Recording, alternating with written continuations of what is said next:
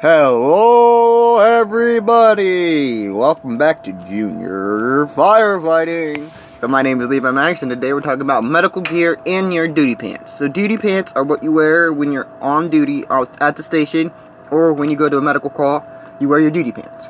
So in your duty pants, they have pockets in them. So they have pockets, so you have little side pockets in there that you put scissors in. So you keep, what I like to do is I like to keep one pair of scissors.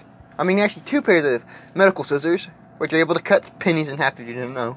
I keep 1 pair of tweezers, and I keep 1 pair of just giant scissors. And then it has pen holders, which you put your pen and pencils in.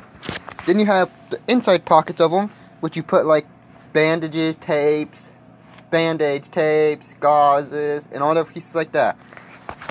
And that's basically it for duty pants. So yeah, I just wanted to talk to you guys about duty pants because I'm making a series of like medical equipment and medical gear. So thank you guys for watching. My name is Levi Maddox, and this is Junior Firefighting.